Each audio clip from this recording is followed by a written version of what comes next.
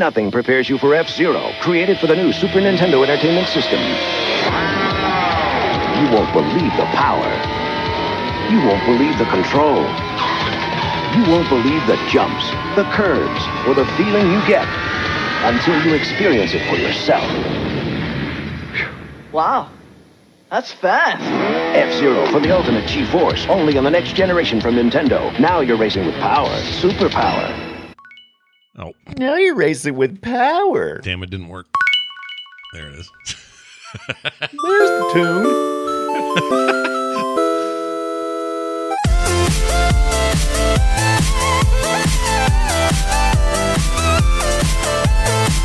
Hey, what are y'all doing? It's time for Play Retro, and you might be familiar with it. I'm your host, Scott Johnson, and Captain Falcon is a huge jerk.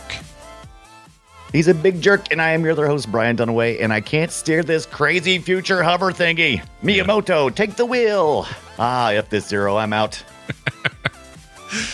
You played a lot of F-Zero, I noticed, in the last Dude, I played so much F-Zero, I didn't even know if I was going to be able to make it to WipEout, but that's okay, because I played a lot of WipEout back in the day, so I think I may be okay. Yeah, it's all balanced out. It's fine.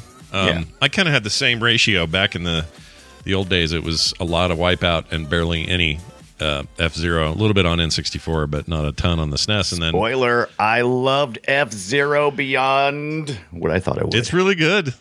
It's real good. Turns out we're going to talk about both of those games and some of the other stuff going on around them on today's episode. But before we get to all of that, I want to thank Justin Hall, who sent me a P-Sax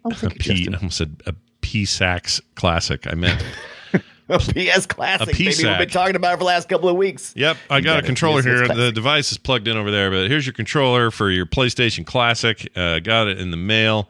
Whoops, let me pull my camera up here.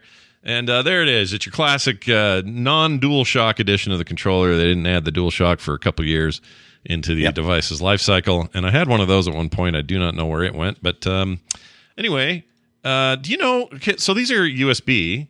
Do these work?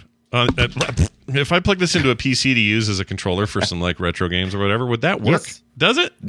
Absolutely will. As a matter of fact, I went one step beyond. I use it on my Mr. FPGA whenever they released the PlayStation Core not that long ago. I think it's still actually in beta, but I have it and I've tested it and it works great with the controller. That USB thing, it just plugs into just anything. It's low powered, so it just plugs it right in. That's awesome, because most of the time these guys go all proprietary with this crap. The Nintendo ones are proprietary. Nintendo? The freaking Sega ones are USB, but they don't work on anything else. I don't know what that really? means.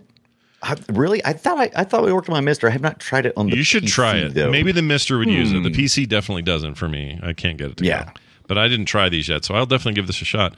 Anyway, very happy that he sent that, and the hacking is already underway, because right after he sent that and I hooked it all up, Brian sent me the package file that I used a USB stick for, and boom, whenever I plug this baby in there, this old 8 gig freaking 1.0 SanDisk slow ass USB stick, they are really slow. It was so much fun watching Scott transfer 2 hours worth of data to an old thumb drive. It took forever. It said it would take 16 minutes. It took an hour and 47 minutes. So yeah.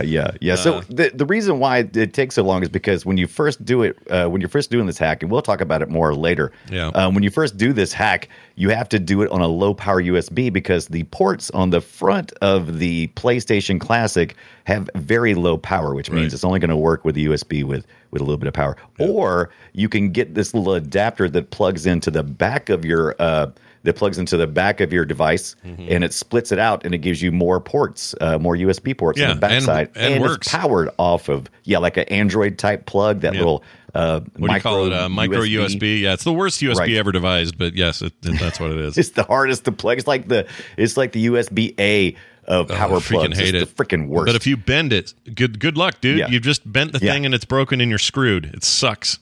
It happens so often. Now, also, I've posted on Amazon and on my Twitter account the devices that I attach to my PlayStation Classic to make it a little bit easier for me. It's a little USB hub.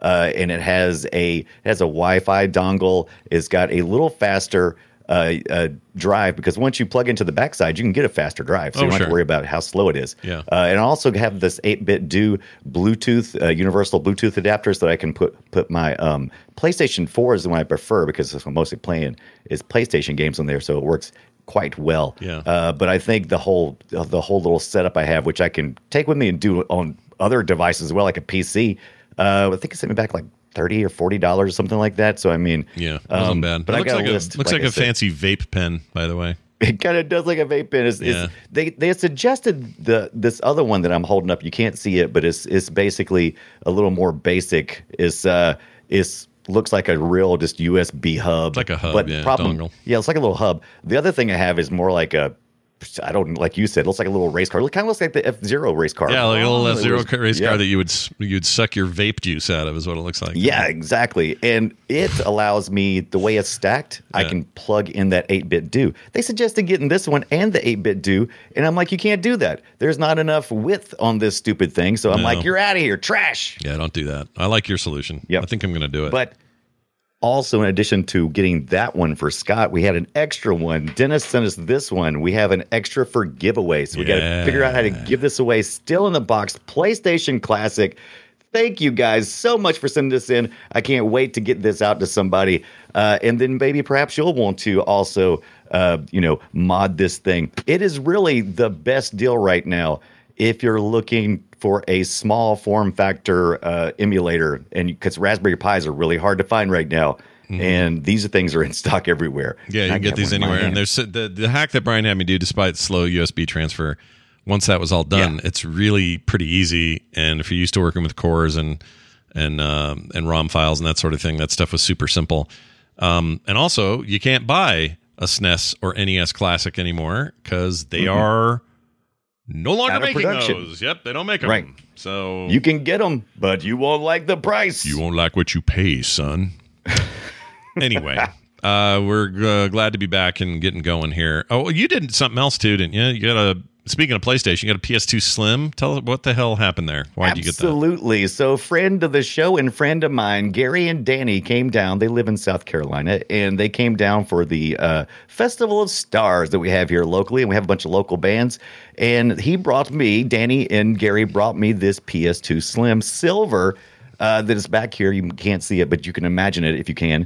And it matches my silver JVC D series as well as my GameCube silver. And it's silver. It's not gray. It's not like the PlayStation gray. It's all that 90s silver, that late 90s silver technology. You know what I'm plastic. talking about? It's plastic, but the finish is like a weird silver finish. It's weird. Yeah, they mostly call them like either like frost silver or something like that. You like snow silver, something pearl. I think is sometimes referred to as. They don't do it anymore. You can't get these anymore. You can't buy. Well, you can't buy.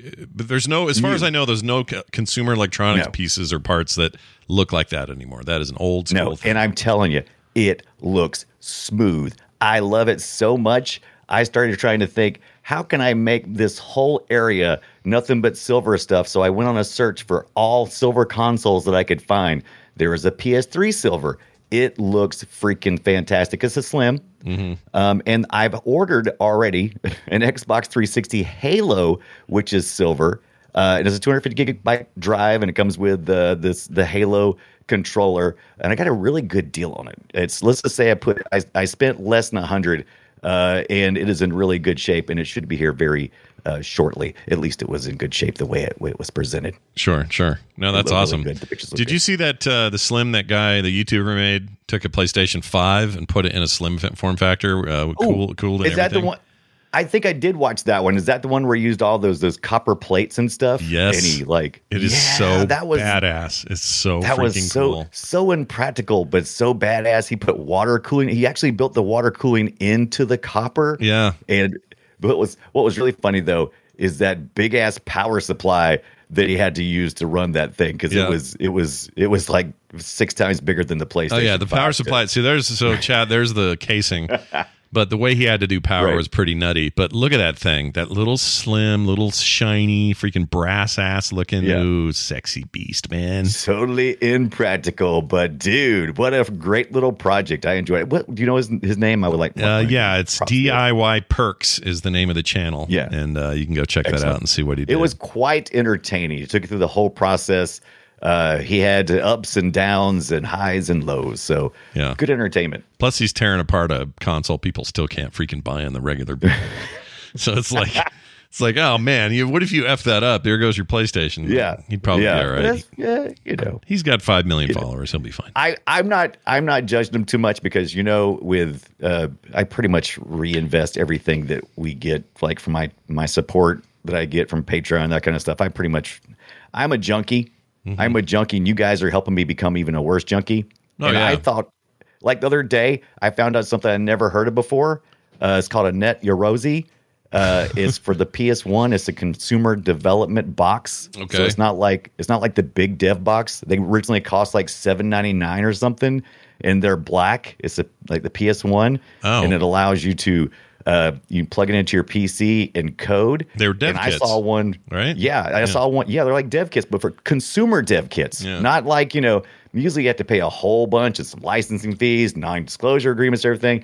You could just order this one, and it would just arrive, and you could fiddle around and make all kinds of indie games. I want to talk a little bit more about that later, but let's just say I understand the insanity, because I was like, yeah, $9.99 is not bad, because I found one on eBay for $999, and I was thinking, with inflation, that's not so bad. That's about what it should cost. Yeah, probably. That's a way to justify it. Sure. Yeah. I see what you're doing. To justify it. I could quit drinking anytime I want. Yeah, and it's black, you say? Oh yeah, look at this. Yeah, it's black. I put a picture of it. Yeah. That's cool, dude. But that was one of the games. Someone had created an F-Zero game for the PS1 and using real 3D. I don't want to get ahead of myself. But let's just say it came up and I learned a whole bunch of stuff. Well, don't be Brian's he's like a cocaine addict, except we want you to support it. So that's right. Keep supporting us on our having the time Patreon. Of my life. Yeah, it's a great time. You are Brian's having a renaissance period here. He really is. Yeah, I love it. He's having a great time. So am I. So thanks, everybody, for your awesome support. We'll talk more about Patreon later. For now, though, we got to get into this damn thing.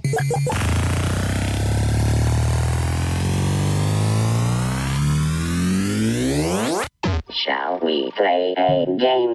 This week's games. Sometimes it's a game. Sometimes it's a genre. Sometimes it's a whole company. We just do whatever. But this week we're talking about two specific series. For the most part, there's a few little spin-offs, a few little alternatives. We'll talk about those. But we're talking about those anti-grav hover racer games of yore, specifically F-Zero and WipEout. And these two in particular, I think, are the focus because, A, they're both excellent series in their own right, but B, they competed. These were very competitive things. There was a camp of people who felt like F-Zero was the only way to go. There were other people that felt like WipEout was the only way to go. And how do we feel today? Well, you might be surprised. So anyway, we're going to jump right into it. Let's talk about them. F-Zero, of course, the Super Nintendo title, F-Zero. The game only existed because they were like, check it out. We got to use something with our cool, ugly, rotating texture shit we did. What's that called? Mode 7. We got to check out our mode. You should check out our Mode 7. Yeah. 1 through 6, whatever. Yeah, it's all about Mode 7. Everything's in the Mode 7. Yeah, Mode 6 was ugly. Mode 7 is where it was at. And as a result, you got a game that sounded a lot like this.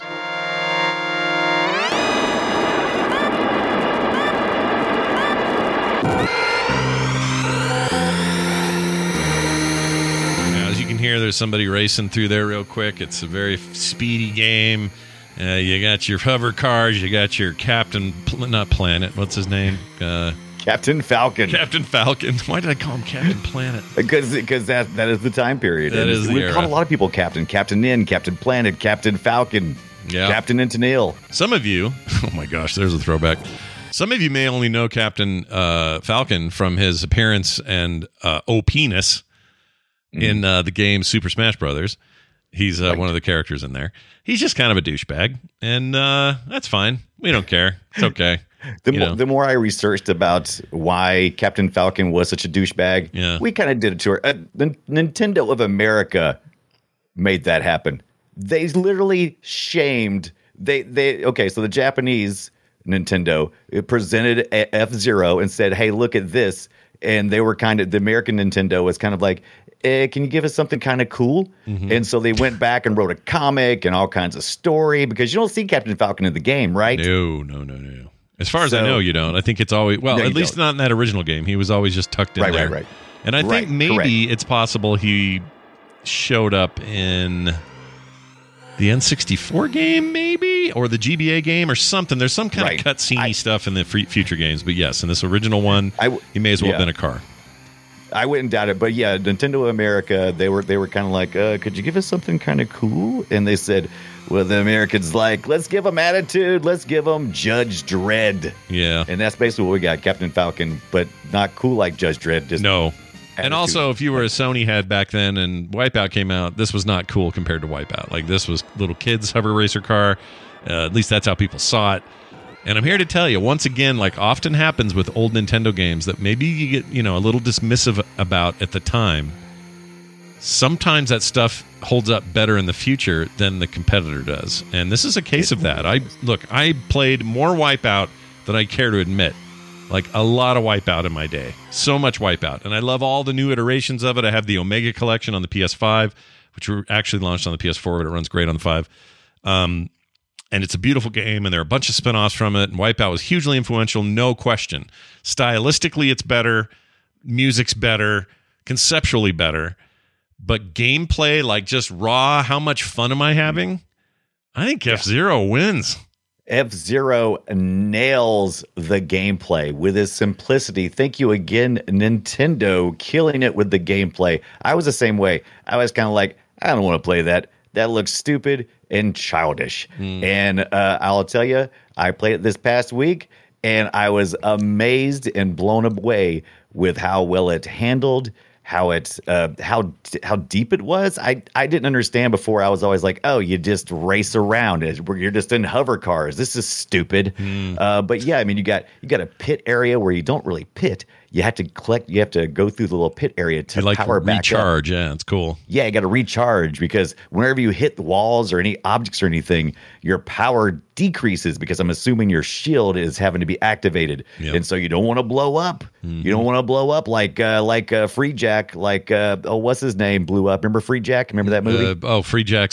Wait, Free Jack? No, Jack. Free Jack. Who was driving the F1 car in Free Jack? I don't remember. Was it not Whitney Houston?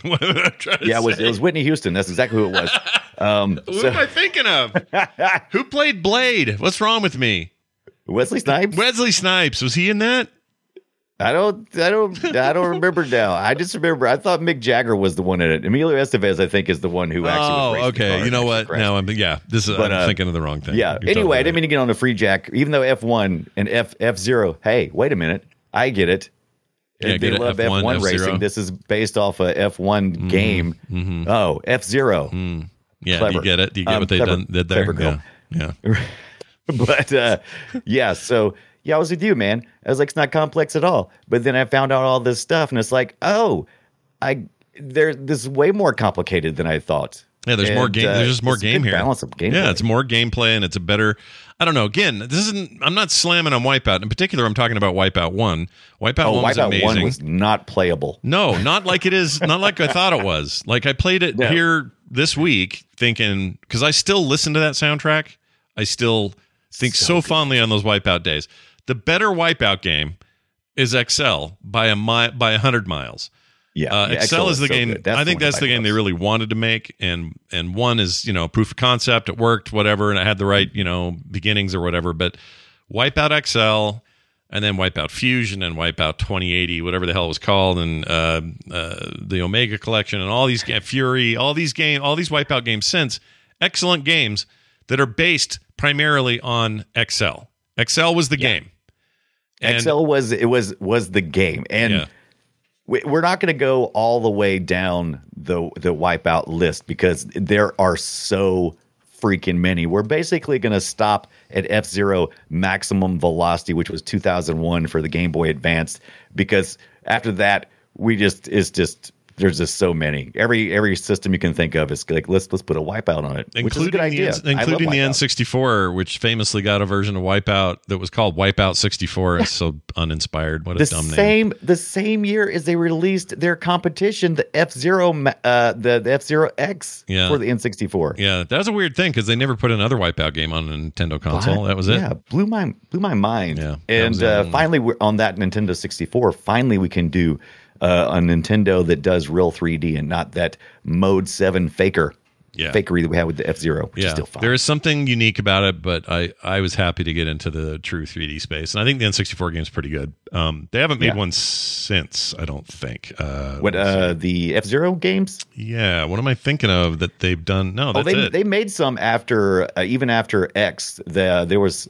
Maximum Velocity, and then there was a couple other things. There's a whole bunch of little... Yeah, but no mainline consoles, like nothing on nothing on the Wii U, nothing on the Wii, nothing on the Switch yet. Like they kind of let it sit. I think it's been, I think that, I'm not 100% sure on that, but it seems like I said, I could just kind of stop and cut off where I was researching to, which was 2001. Yeah. But and unlike that, Wipeout, Wipeout was like, hey, we're just going to keep making these. Even though the developer who made really the iconic stuff, the early stuff, is long gone. Psygnosis doesn't exist anymore. It all got folded into other Sony studios. They're not really, that anymore. And along with about, I don't know, a handful of 2-3 other games, that was kind of it for them. And then, the Psygnosis doesn't exist in any sort of like cohesive mass anymore.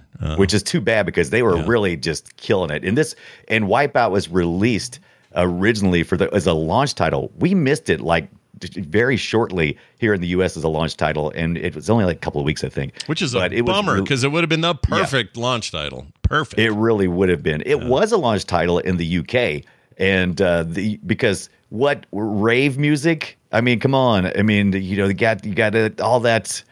That music, the house of music going on in the Wipeout. People, so the original. Let's talk about that for a second. So the original game, which let me play a little audio from. Here you go. 3, 2. This would change too. This yelling. Go. All right. So here, this music here. Hello. Who turned on the Prodigy? Hello. And a lot of music like it for Wipeout 1. This is music by a band. Well, you can call it a band, quote unquote, called Cold Storage, but really. It's just a dude. Wright. Yeah, it's Tim White. He's a cool dude, though. It's Tim Wright. He went on and did a bunch of other stuff, and including some more modern games. In fact, just a couple years ago, put together a big, what's it called? Unleashed? No. Shoot. Forgot the name. Yeah, I'll look it up before we're done. But there's a whole new album of remastered tracks from these original Wipeout games, and it is amazing if you want to go here. Tim, I mean, okay, so Wipeout's... Without the music, Wipeout's not very much. I mean... No, I agree. Wipeout without the music is like Star Wars without the sound effects and sound effects, special effects, and and John Williams. If you don't have those three aspects into Star Wars, that's a boring ass 70s bad sci-fi. So I agree with you. You're pretty much just playing Mario Kart with no characters is what you're playing on Wipeout and hover cars. I mean, that's without the music, but the attitude of that music, it makes it darker, oddly, somehow. It makes it more adulty. Does that make sense? Yeah, no, it totally does. I loved it. It was scratching all the itches in 1995 for me. It was like, yeah. Let me play a tiny bit of this. So this is from, the album I was thinking of is Cold Storage. What's his name again? Wright. James White? Mr. Wright. Yeah, Mr. Wright. I keep saying White. It's right. Tim Wright. Tim Wright. He did this track called Canada on Wipeout XL. So he still did some music on the second one, but only 3 tracks. Everything else was like stuff you had to, license, like Prodigy and freaking. Who else? You mentioned that. Who else? Fusion, or not Fusion? Oh yeah. I can't remember their names. Anyway, a whole bunch of like Chemical Brothers, that kind of stuff. So there you go. So at that point, you were getting into licensed music, and it was kind of an early version of that. But that first game and those few tracks were insane. Here's just a taste of Canada. I love this song so much. I'm just going to do a little. Let me skip ahead here. It has a slow start. I can put this on and just drift into Happy Town anytime. Yeah, I mean, you're trancing out, right? That's why the E in Wipeout stands for ecstasy, because you trip balls and you listen to the music. Everybody knows that. That's the reason why there's a big E in there, middle of it. Duh. Yeah, it was for me. Okay, I don't want to understate this, and I'm not overstating when I say that Wipeout launched my interest, my since then lifelong interest in electronic music of all kinds. Yeah. Not just EDM, not just, house, not just, all that. Not even specific genres, but all of it came from me playing Wipeout. And if you remember those days, those discs that you bought the game on, it was a little black PlayStation disc. They didn't have good copy protection back in those days. And you could take that into your car and pop it into your car. And as long as you skip track 1, and do make sure you do that, or else you'll wreck your freaking stereo and make your ears bleed. Your ears. Because track one is data, so you're not going to get any songs there. But the entirety of that soundtrack was on there, and I wouldn't be surprised if I got more RPMs of those 2 discs, this and Wipeout XL, in my car than I did on the game. I loved it, adored it, and ever since then, game music, mainstream music, anything that delved deep into electronica in this way, bands like Left Field. Oh gosh, my brain's dying. Even up to modern stuff more modern stuff like Deadmau5 and others. To me, they all have their roots in this. Crystal Method. That's another one that Crystal Method, baby. That's the good stuff. Completely hooked on those guys. I didn't really think about it where I really kind of got my passion for this kind of stuff, but I think you might be right. That might be where I kind of first really noticed this kind of music, because this is not something that got airplay in the States on the radio, so you wouldn't hear it. Unless you saw Prodigy on MTV late at night or something. Yeah, all you see throughout that the they're day. going, smack my bitch up. Well, this is but listen to this. So or if so he was good. watching, or if you were watching Hackers or something, maybe. Yeah, Hackers had a lot of good early electronic in it. You're right. And someone in the chat says Jean-Michel Jarre got him into electronic. I listened to him too before that. Listen, I'm not saying they invented it. I'm saying these games kicked off a particular kind of it that I've never gotten away from. I love it. I've loved it since. So if I had any recommendation for everybody, it would be this. Check out Slipstream, which is this Volume 1 and Volume 2 compilation of Cold Storage's music for those games. And then also check out any number, either if you're using Spotify, Apple Music, whatever major music service, somebody is making multiple playlists of all the songs ever used in any Wipeout game. And you'll be in heaven. Not the Bonnie Raitt Slipstream then, okay. Yeah, not Bonnie Raitt. You don't want Raitt. Is it Raitt or Raitt? It's Raitt. Okay. Sure, it's Raitt. But I try to do Raitt so I don't accidentally say rat. Yeah, you don't want to say rat, because rat's a very different group. Anyway, so that's a side note kind of a little bit, but I love that about those games. So what did Nintendo do? They turned around and they said, hey, y'all, how about some of this? 3, 2, 1. Sounds like a dying computer. It does. All right, so this is sound from F-Zero for the N64. Yeah, and this is the X, right? F-Zero X. Yeah, and it was good. It didn't set the world on fire, I think, like the original game did, because, everybody had played that, and now we're on to a new console, and it's not that big a deal. And I would say that same problem, not problem, but that same thing would happen to Wipeout. People would say, well, I've played Wipeout. What's new? And the answer is, not that much. It's kind of the same. And it's kind of interesting because the developers of F-Zero have been asked over the years when we're going to get a new F-Zero. Yeah. And it's like, we've kind of done everything that we want to do with it. There's really no place to go unless there's a compelling reason to come back to it. We're not going to really do it. And then Wipeout's like, here, hold my Red Bull. I've got another version of Wipeout. Yeah.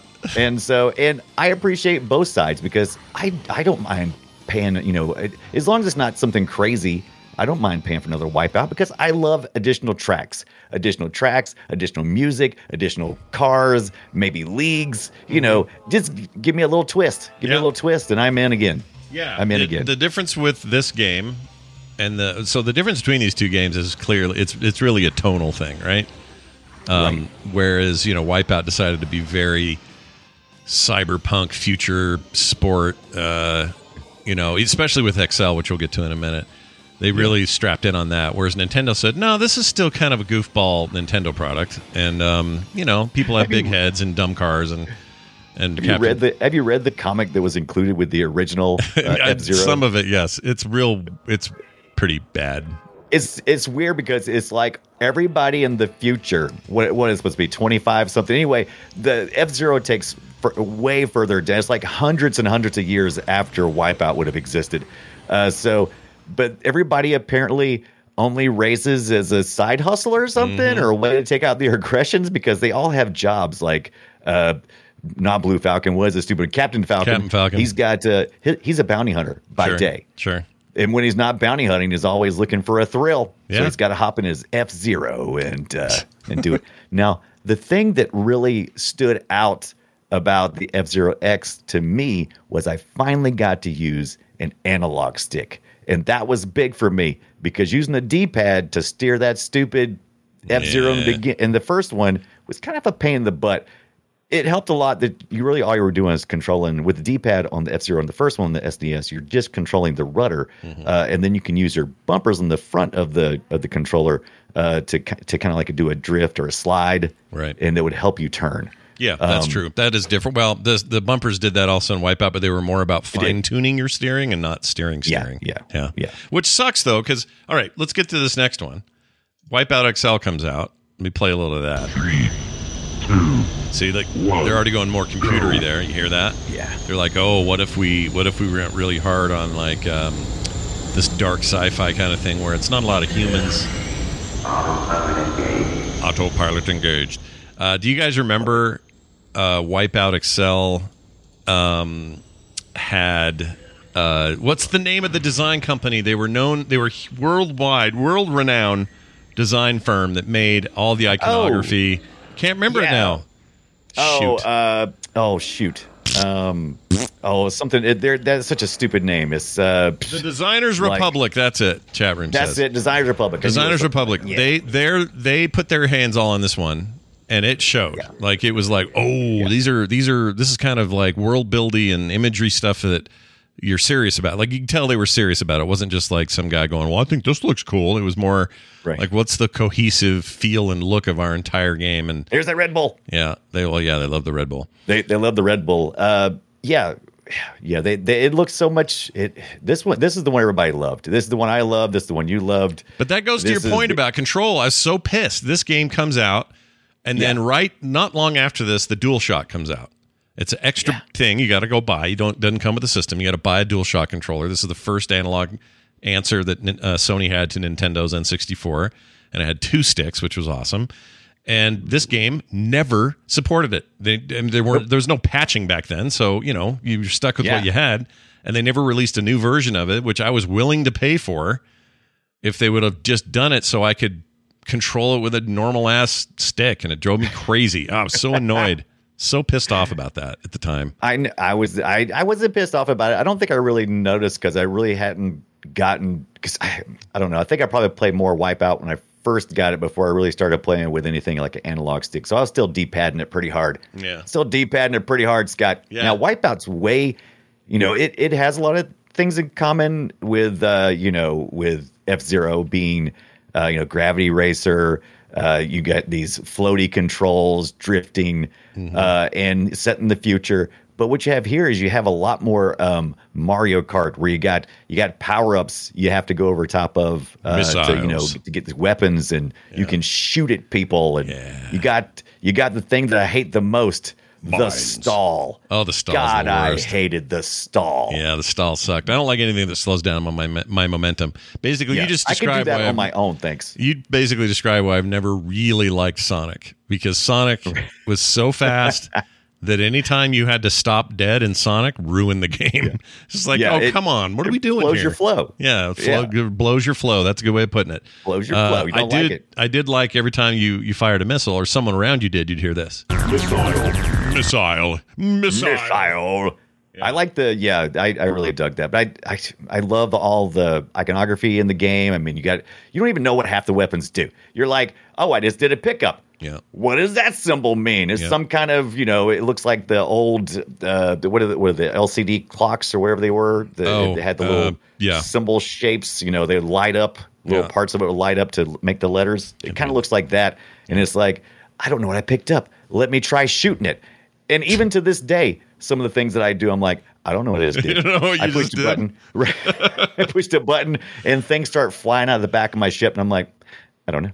Yeah, it's hard to. It's a little hard. They got better down the road to making that stuff because some of those icons they're just too weird. It's like, for me, it made me feel like though, like, oh, this is the future where there's stuff we don't understand, man. Like it was complicated. I'm not smart enough to understand the future, man. Yeah, I don't know. It was something like that had it going for it itself. I did like. Speaking of not being smart, I did like how the Europeans. This came out of out of Europe, and so they were trying to think of the names for the different regions as we used to do. Yeah. And of course, they got WipEout 2097. Yeah. And they felt like the Americans wouldn't be able to understand the idea of how time works. So what? Okay. They gave us XL, I guess, because we're into extra large things. Well, I don't know. I was kind of offended. They did put on there, it says both things on the box, but I was always wondering why that is. Did they really think that we just couldn't handle it, so they had to put? According to some interviews with the developers in the I forget exactly who did the naming, but according to some interviews I read, that was kind of how it was. It was that sounds like business people, not devs. The Americans won't get it. Yeah, well, they're wrong. I got it just fine. Oh, I got it. I understand 2097. Yeah, that's a long time from now. It's 100 years in the future. I done did the math. That is some time passing. Anyway, it's a cool thing, and if you want to hear Missile, then go check it out. Now, Nintendo decided, hey, that WipEout sure is popular on this hot PlayStation unit deal. We should probably get that over here. And they did, and it sounded like this. Oh, why is that so quiet? Hold on. It's so quiet. That's the wrong one. Hold on here. Where did that was F-Zero. Oh, did I lose it? Oh, no, here. No. Oh, did I not put it on here? Crap. I thought I did. Nah, I'm an idiot. I forgot to do it's the same one. No, it's not. It's the same. It's just like XL. It's the same video. I mean, really, except less jittery. It really is. I guess maybe it was just a direct It's just like a port. Thing? Yeah. The difference was, and the thing that annoyed me at the time was, it was like, I got my control. That's awesome. Got my analog control. But guess what I don't get? Real music tracks. Because we're on a cartridge instead of a CD. Yeah, they made it all N64. They made it all sound like MIDI music, and it kind of ruined the experience, if I'm honest. It really WipEout has to have the blasting music. I mean, it has to be in stereo. It's got to be funky. I got to turn the lights down because the game is dark. Yeah. I mean, so you got to turn the lights down. It's not like F-Zero. F-Zero is all bright and happy and funkadelic, and you feel like a robot. I'm a robot. Yeah, but again, as a reminder, the game, gameplay was there. It's just the capacity is not there to have all this music, and so what you end up with instead is this compressed, cartridge music. Today, you have the kind of capacity on a cartridge like a Switch cartridge, no problem. You can play all the stereo music you want, digital download, no problem. It's all there. But they didn't have this back then. You know, the fat cartridge and no room for any music, and I don't know, that kind of ruined it. And I know they knew this. I know they're just sitting around in that office going, "Oh shit, you think this is going to work? I think this music's not. Yeah, it'll work. And they pushed it out. They forced it out. So how deep did you ever get into the WipEout or F-Zero for that matter? Because they kind of layer a lot of things like, classes and leagues and different things. I never really even looked at it. I mean, I think I played the same first selection league and class in everything I played. Oh, no. And usually just I had a preference on a couple of maps, but for the most part, I just wanted to hop on and I wanted to go around in circles and shoot at stuff. For me, it was the opposite. I wanted to wreck these games. I wanted to use every corner and every cranny of new, unlocking new hovercraft, unlocking new leagues and new companies. Basically, is what they were that you would race for, and that meant faster ships, but maybe less control or more control, slower, or these different advantages, disadvantages, and stuff. But I loved unlocking all that stuff, and in particular the Omega Collection, which is WipEout XL for PS3. and then all of the Vita / PSP games remastered or remade, I guess, in the XL engine. I don't know why the original, or not XL. Shit, what am I thinking of? XP, P, Pure? whatever. No, not Pure, but Pure is Pure's one of them. Pure's in there. But they took all those games and remastered them basically, and they each had a different. Or had multiple. So the Omega Collection has multiple. Basically, it's multiple games. So if you want to go clear one out and do the Fury one, you can unlock all of that stuff. So you kind of choose at the beginning which one you want to do. Anyway, I love all of that. Like, as much as it is fun to just pick up and play, my goal was I'm gonna win this damn league. I'm gonna go all the way, baby. I think the thing that they keep going, nah, we're not gonna do another F-Zero. We've already done everything we can. I think WipEout's got it right. I mean, keep making new tracks, keep making new ships. I mean, it's just like anything else. I have Need for Speed on so many freaking systems. As a matter of fact, why don't you give me an F-Zero where we're getting chased by a future cop or something, Hot Pursuit F-Zero or something. Oh man, give it to me. I'm in. I am in. Yeah, WipEout Pure was awesome. Chat room's talking about. I mean, have Rocky race me around. Yeah, Rocky. Get old Rocky in there. Why not? Sylvester Stallone, I think, is who you're trying to think of. Stallone, he is. He's I can stop and get some Taco Bell of the future. Yep. And Blade can be there, and it'll be freaking awesome. Yep. And you'll hear this. Missile. Oh no! Sylvester Stallone has fired a missile at me. Missile, and you have to have some kind of game where you do 3 shells. Mm-hmm. So you can flush the toilet. It'll be great. It would be great. I'm not going to complain about your sweet future that you've talked about here. Things kind of ended in this run with F-Zero maximum velocity for the Game Boy Advance. That's the last F-Zero we got. We haven't had that was the height for me for F-Zero. That was the last one I was aware of. Did you? So I played this in a bit. I actually really like this version of the game. Yeah. I think I may play more of this. It's like they finally, it kind of was already perfected from the get-go. F-Zero just worked, and they didn't really change much in the next ones. And this just worked too, but it just looked a little bit better, and it was on my handheld, and I liked it. GBA versions of these games are way underrated. I've had more fun. I have to admit, since getting back into this with you and going crazy with retro games, easily the stuff I've enjoyed emulating the most are GBA games. I don't know why. Hey, look, it's me. I'm playing this. Oh, is this you playing? This. Yeah. No, this is your channel. This. No, I'm just kidding. Oh.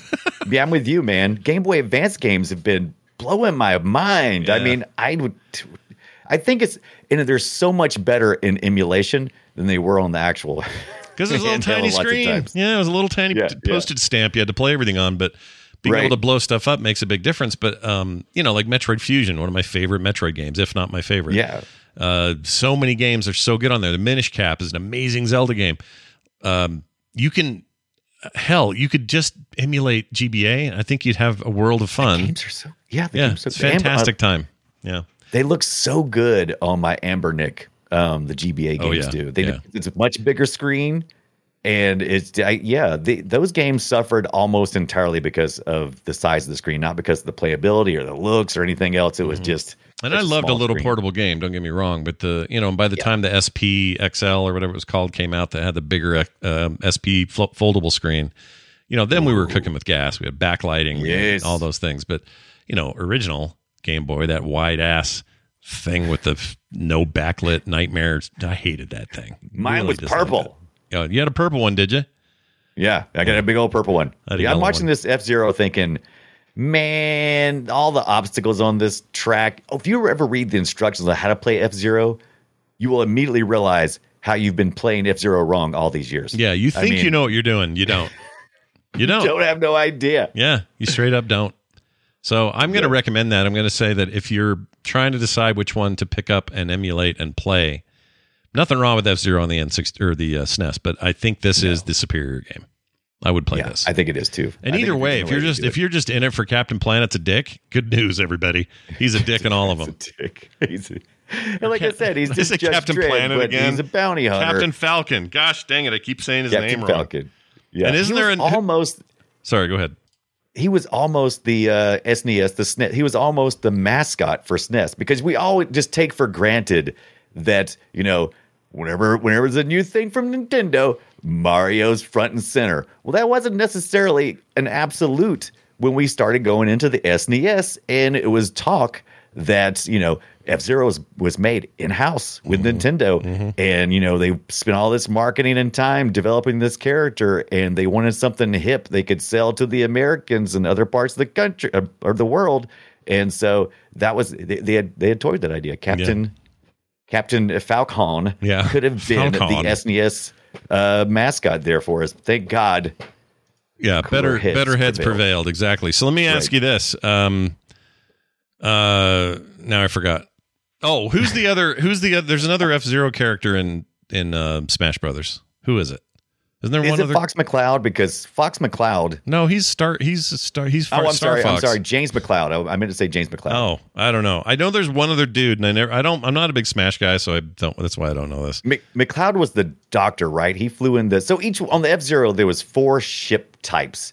And each one of them controlled a little different. There's like any other race game, you have some that are faster acceleration, some have a higher speed, some are heavier duty. They can take more damage.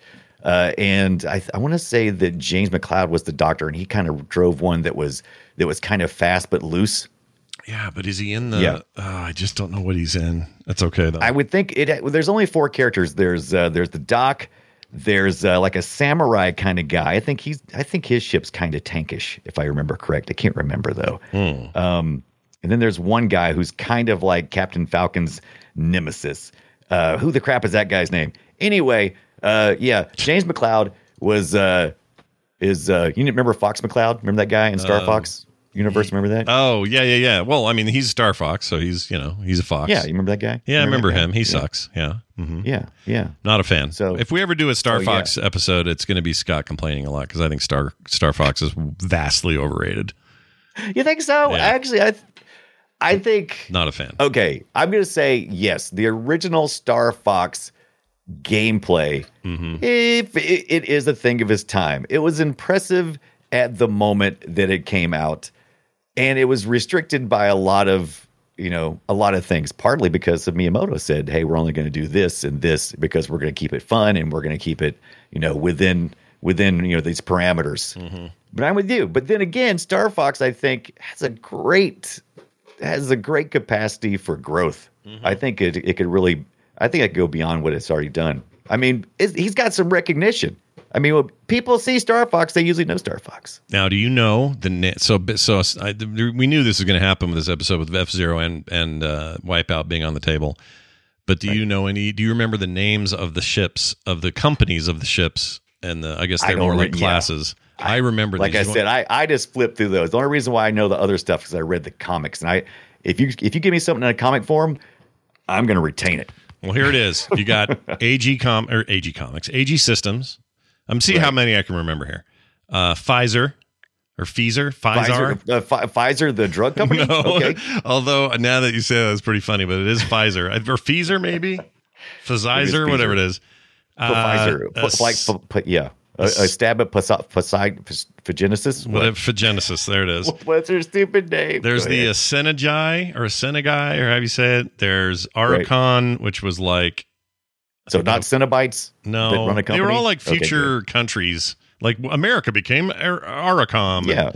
And, Europe became Eurochode or whatever.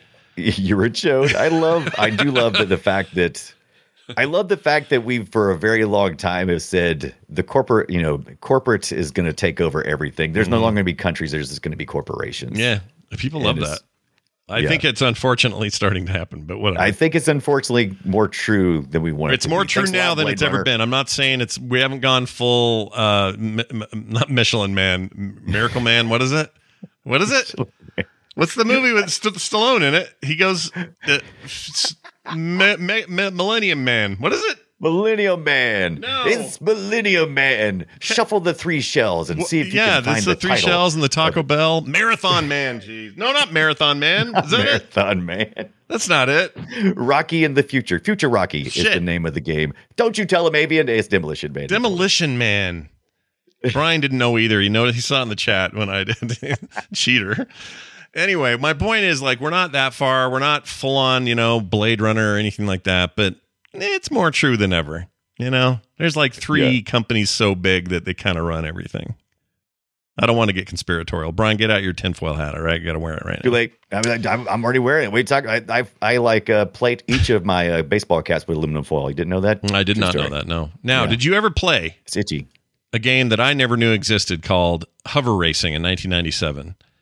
I had never heard of hover racing until I started looking for these anti-grav racers, and this was mentioned. Yeah. And never played it. Some people really think fondly of this game. I don't remember it at all. Now, the version we're looking at in this video is not the PlayStation 1 version. No, that's a way newer version. That is kind of sweet. Yeah, it's kind of nice looking. The PlayStation version looked a lot like what you'd expect, real jittery and garbagey. This is like a kind of a remaster type thing, but it is called Hover Racer. This is the actual game.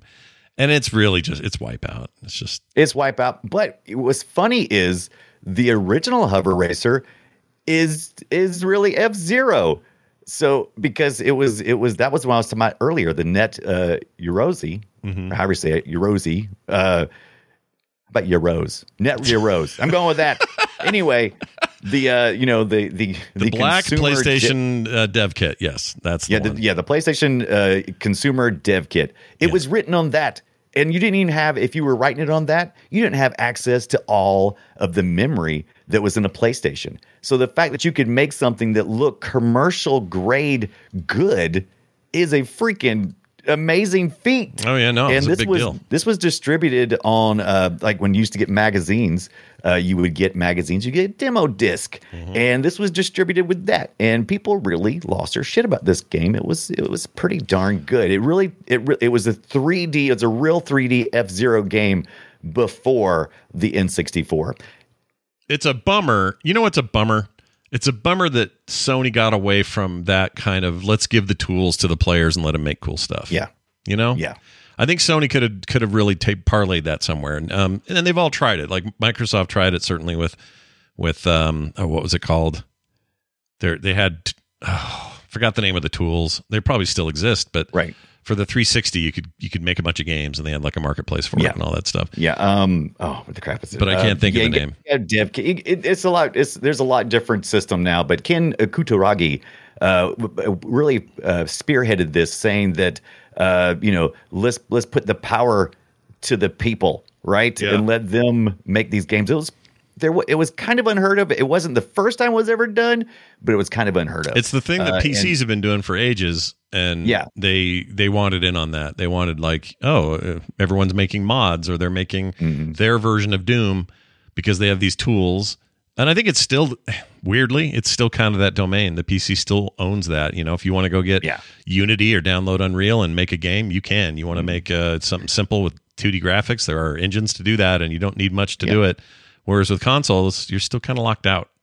It was kind of, you kind of had to do it anyway. We started plugging into a PC to compile and do everything you needed to do. Sure. So you're still kind of tethered into that regardless. So no matter what, but just letting you make stuff that then could end up on that console just wasn't an option.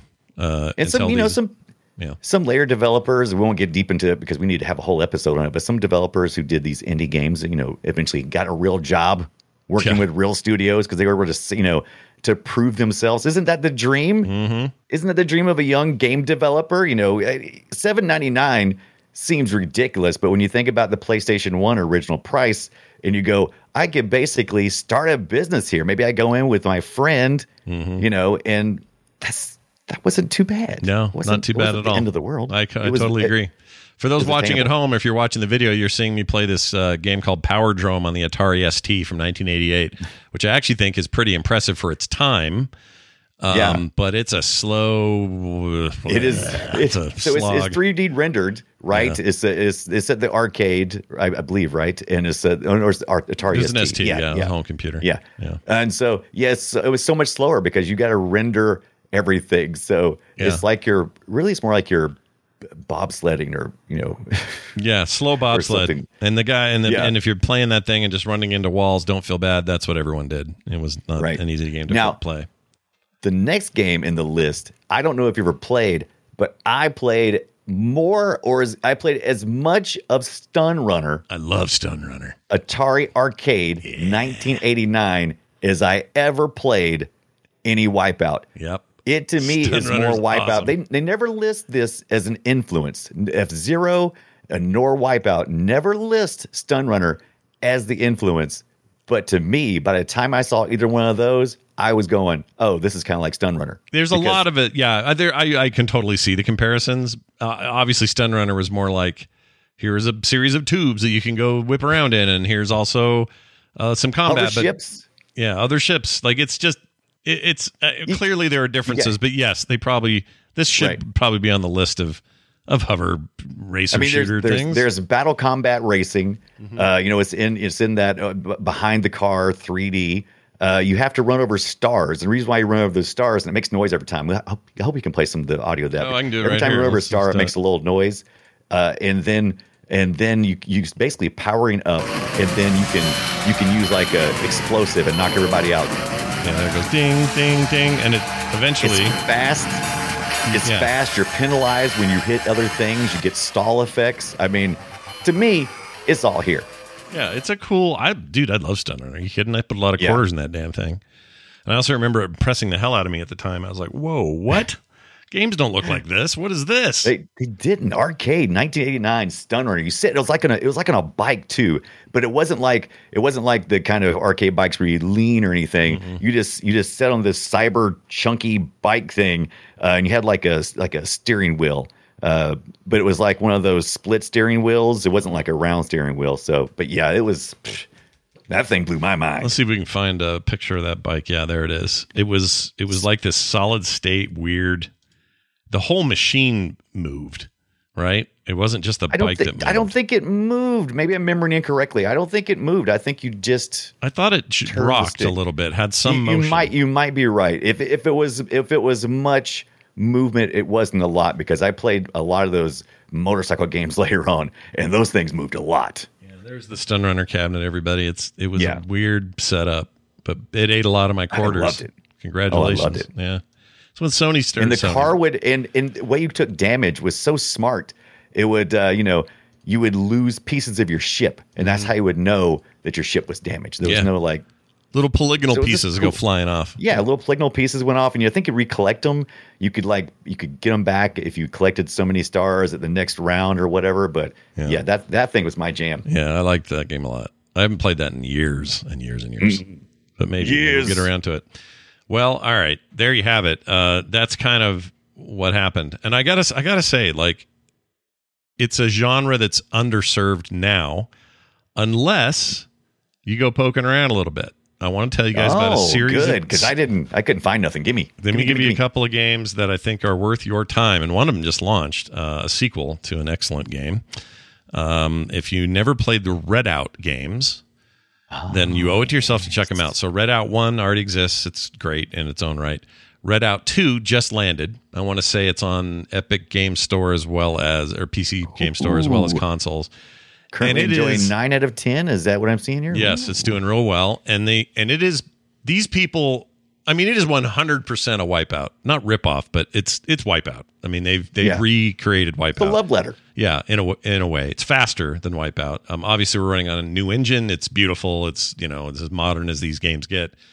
They look like drones too, right? They got like propeller blades and stuff. That depends on the ship. The ship this guy's driving is like that. There's some that are chunkier, that are maybe slower but have better maneuverability. That whole thing's in there. There's combat elements. There's also a keep your nose up or down kind of thing. So there's certain, like, if you go into a loop, you're going to want to hold the control in a certain way so that you're not grinding your front end down.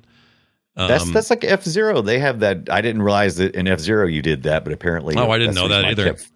I kept failing at my my jumps because you had to keep your nose up. I didn't know it until I read it. Well, if you want to play a game where it is just like directly ripped out of the brain of somebody who loved WipEout for their whole young life, Red Out 1 and 2 are 100% those games. I think Red Out 1 even supports VR. I don't know if the new one does. Oh, that's too much. Too much. Make you kind of sick. I'll never return. Yeah, but it's beautiful. And I run it in 4K at 120 frames. It's unbelievable. Right. Beautiful, beautiful game. So go get that. And 2 right now is just killing it. They got their reviews through the roof. And I'm gonna sing their song. It's a good one. There are others though. There are plenty of other games. Lots of interesting, smaller kind of indie racers that sort of try to, tap into this. But the big names in it, both WipEout now and F-Zero for sure, because F-Zero hasn't done anything for ever. WipEout hasn't done anything new since the Omega Collection on the PS4, which was early in the PS4's era, so like 2013, I think. There's been nothing new since. Either of those two franchises. So I guess what I'm saying is, here's me and Brian saying, hey, Nintendo, Sony, dust off your shit. Yeah. Get it, run it under some warm water, all right? Get a cloth, wipe it down. Pop it in the microwave for 10 seconds. That's right. Pet it nicely. Let it know you love it, and then boom, new games. Get it going. Boom. All right. Hey, Brian, let's move on to what hey, Scott. Yeah. How about this right here? Let's do this. Destroy it. Time to play Guess Our Game. Yeah, that's Guess right. it. Old games. We play a little audio. We try to stump each other as to what it is. And I'm going to start this week and see if you can guess my game. Oh, I didn't put the year. Crap. I should put the year. You should give me some kind of year. Yeah. Well, all right. I'll tell you what. Here, I'll play this first, and then I'll get the year while I'm playing it. All right, here we go. Listen up, Martinez Security M42 Squadron. This is your company leader, Frederick Burford. Here's your briefing for the upcoming mission.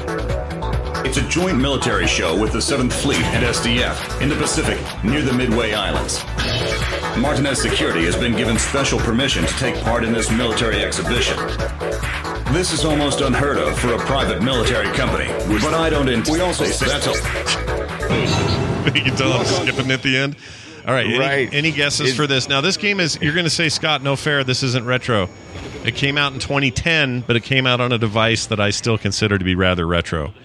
And I'll tell you what that is. It's a PSP. So let's see if we can get it from that. Here's some games.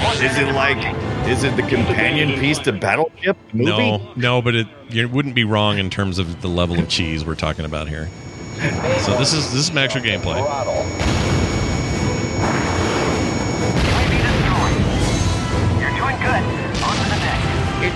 You're doing good, buddy. You're doing good. This is a PSP. This is a PSP. Very late release for the PSP.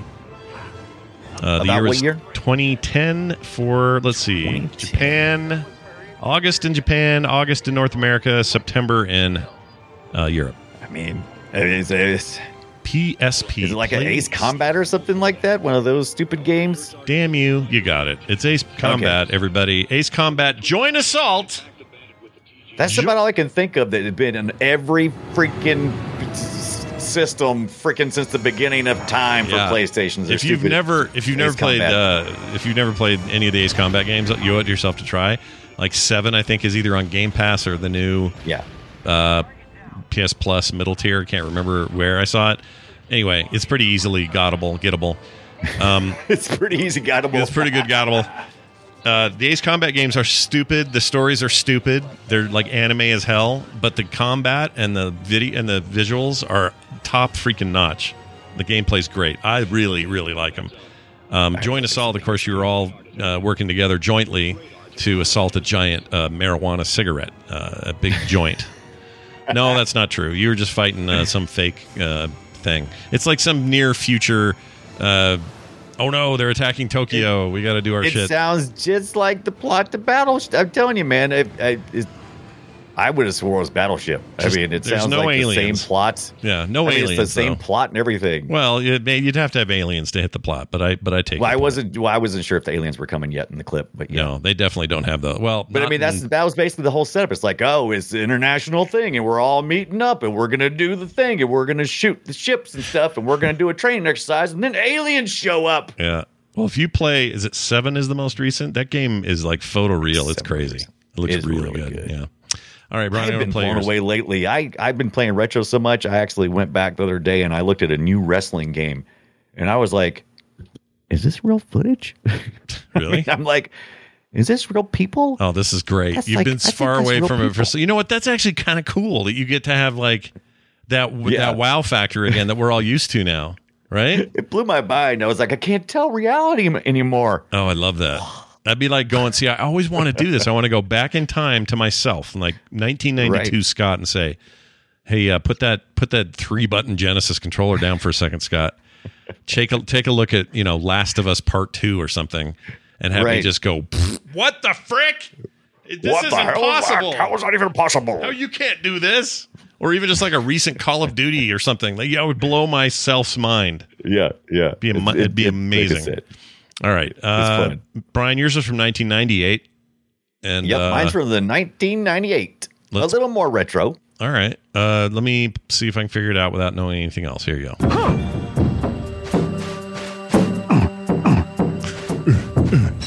It's showtime. Good gravy. Hell. 98? 98 on the PlayStation. PlayStation 1? PlayStation 1. PSX. Oh, that would make sense, yeah. That's better. Gonna take a poop? I don't know what this... Okay, give me another hint. What else?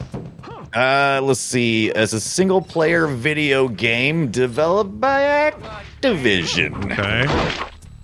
And published by Activision. Oh, this is the remake of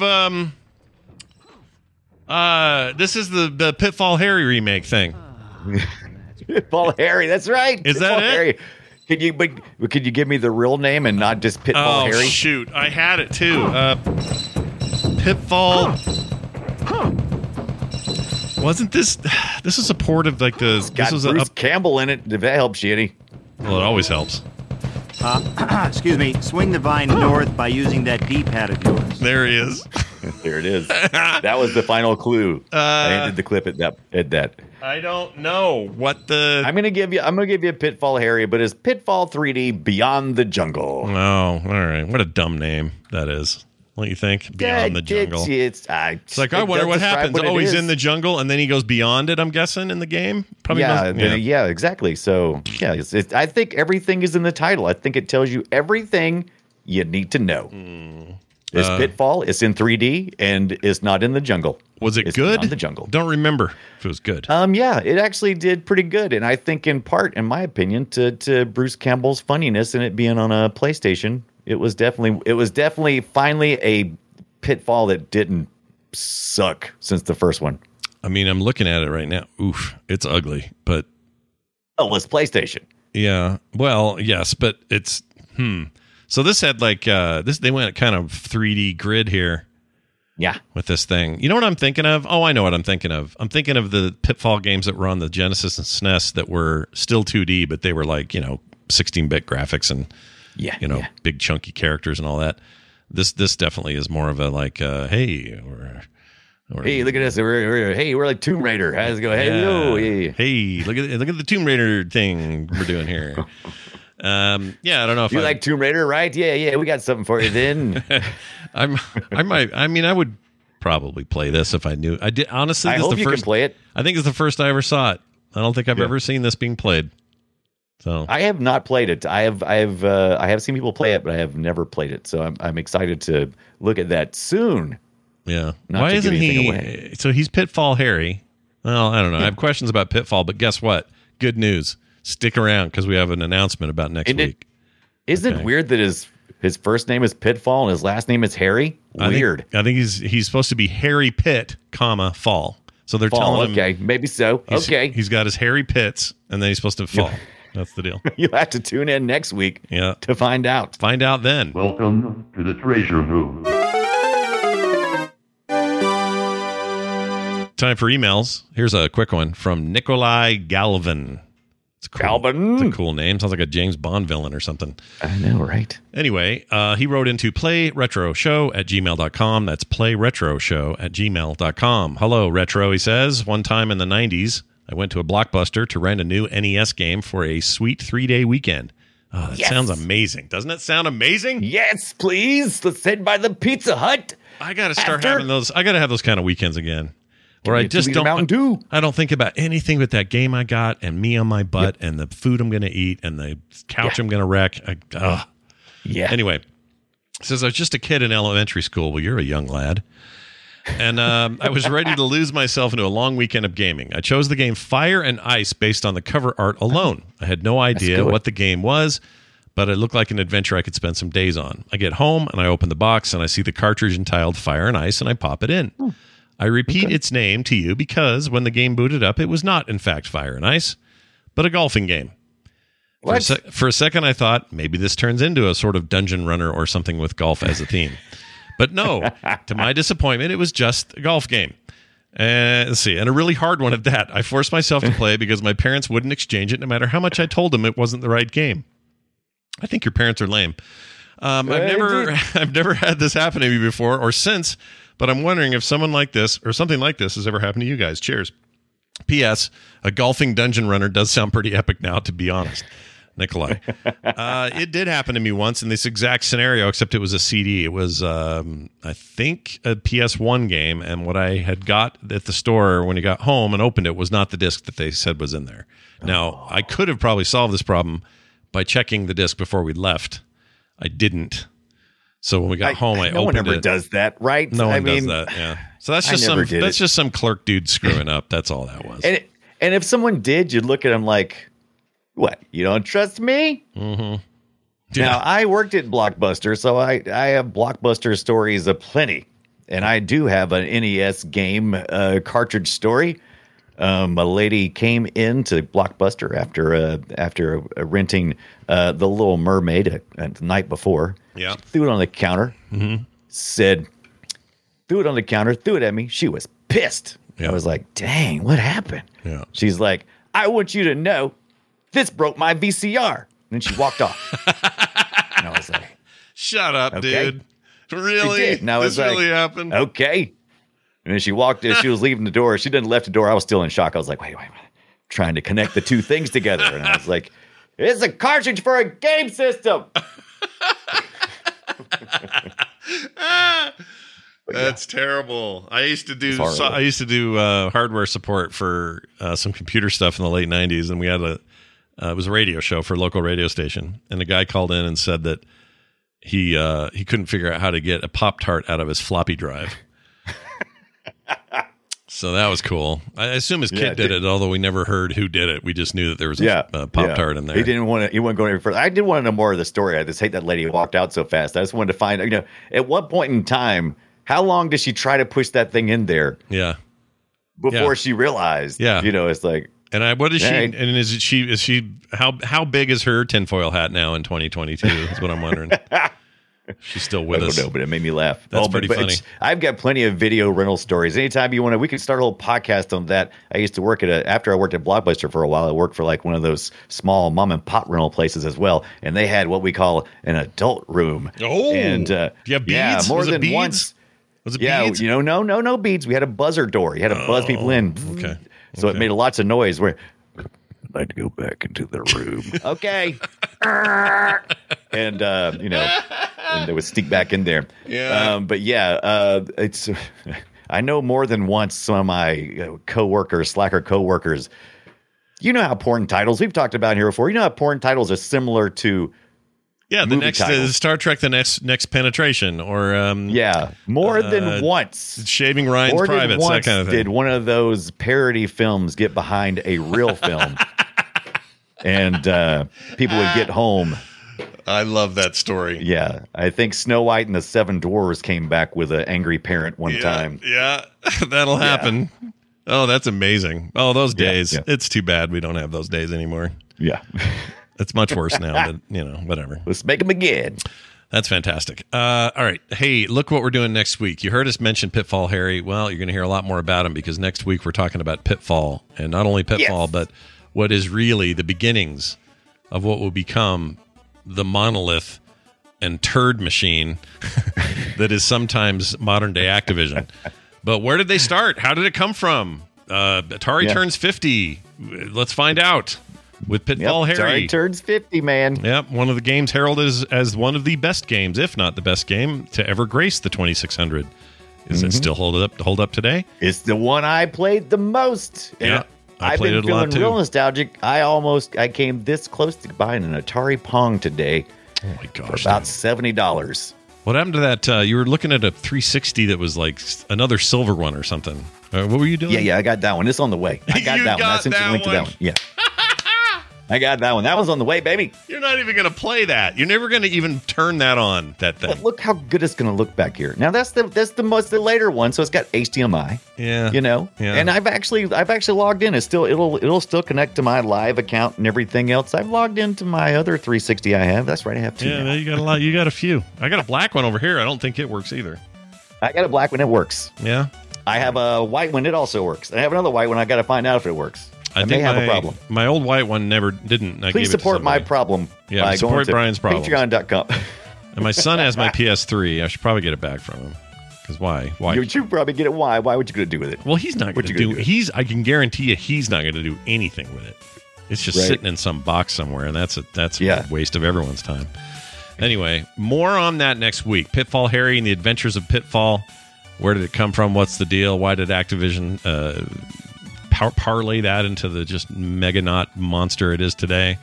And we can lament some of that as well. So anyway, come on back for that. That'll be next week right here on Play Retro. In the meantime, it's about to be a new month. Perfect time to hop on board to the Patreon at patreon.com/playretro. That's right, patreon.com/playretro. It's a great way to support the show and keep Brian and his addiction going. As well as mine. If you would like to help us get steeped even deeper into the world of retro, this is the way to do it. We've had at least a couple of new patrons since last week, and we love you guys. So keep those coming.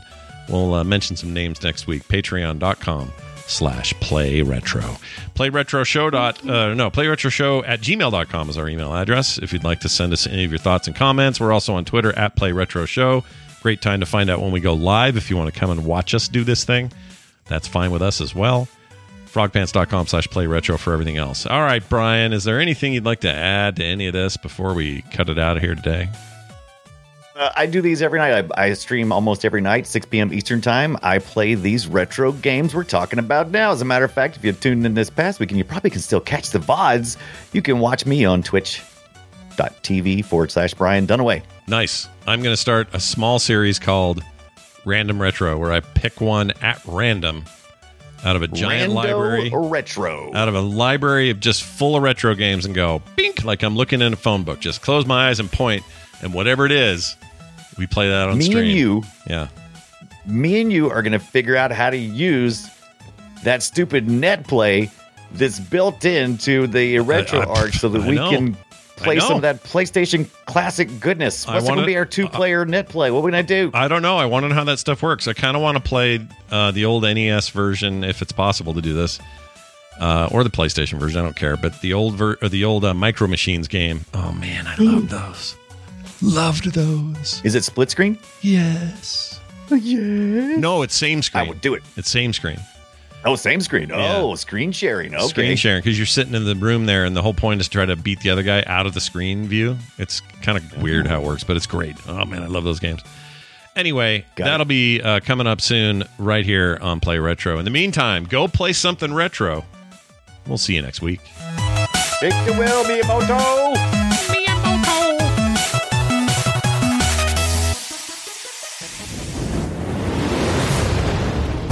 This show is part of the Frog Pants Network. Yes. Get more at frogpants.com.